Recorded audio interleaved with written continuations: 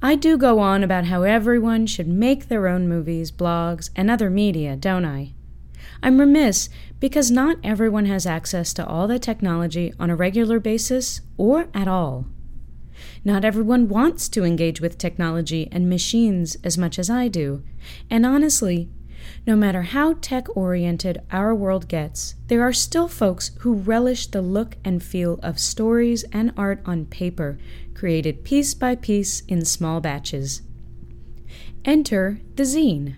Well, the zine entered a really, really long time ago. Whether you got into them early or not, they're still around. I'm glad for it. Their handmade look and photocopied pages are both engaging and nostalgic for me, having grown up in a time when no one in the DIY world worked with anything more sophisticated than photocopiers. Zines are self-published and are often non-virtuosic, a place for people to write and draw just as they do. There aren't barriers to entry like going to art school, being able to draw in any particular style, or fitting into some industry's notion of what is quote-unquote good art and content and what isn't. I recently came across Damaged Mentality, a lovely zine by Cynthia Nicole, started in 2009. I ordered all the copies at once and had a very good time reading them. The writing is succinct, to the point, thoughtful, and real. Cynthia has memory impairments and sometimes repeats herself. Well, frankly, I love that, because when she retells a story, I remember it better.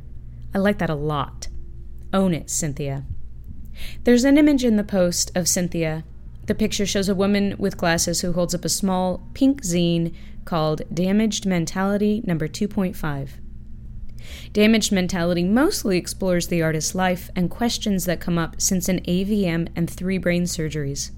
Also, it has fabulous recipes. While brain surgery is great for repairing AVMs, it's still a brain injury in itself. And Cynthia lives with consequences like memory impairment, chronic pain in her legs, and some other things many of you peers with brain injury live with on a regular basis. Yes, that includes a lot of change in relationships that she had before the brain surgeries.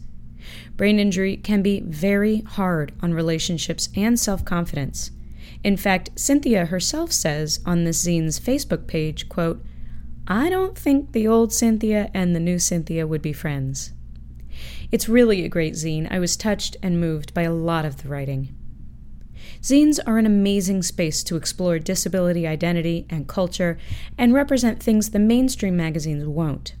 Titles like You're Crazy, put together by Craig Lewis, and Ring of Fire by E.T. Russian are what I'm talking about. The Ring of Fire anthology might be one of my favorite reads, look-ats ever. Even the Barnard Library has a zine collection.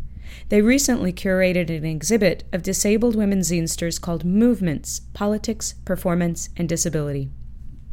Please check out Damaged Mentality. And if you're someone who thinks you don't write or draw well, throw that idea in the garbage and make your own zine. When you do, drop me a line. I'd love to see it and share it on this blog.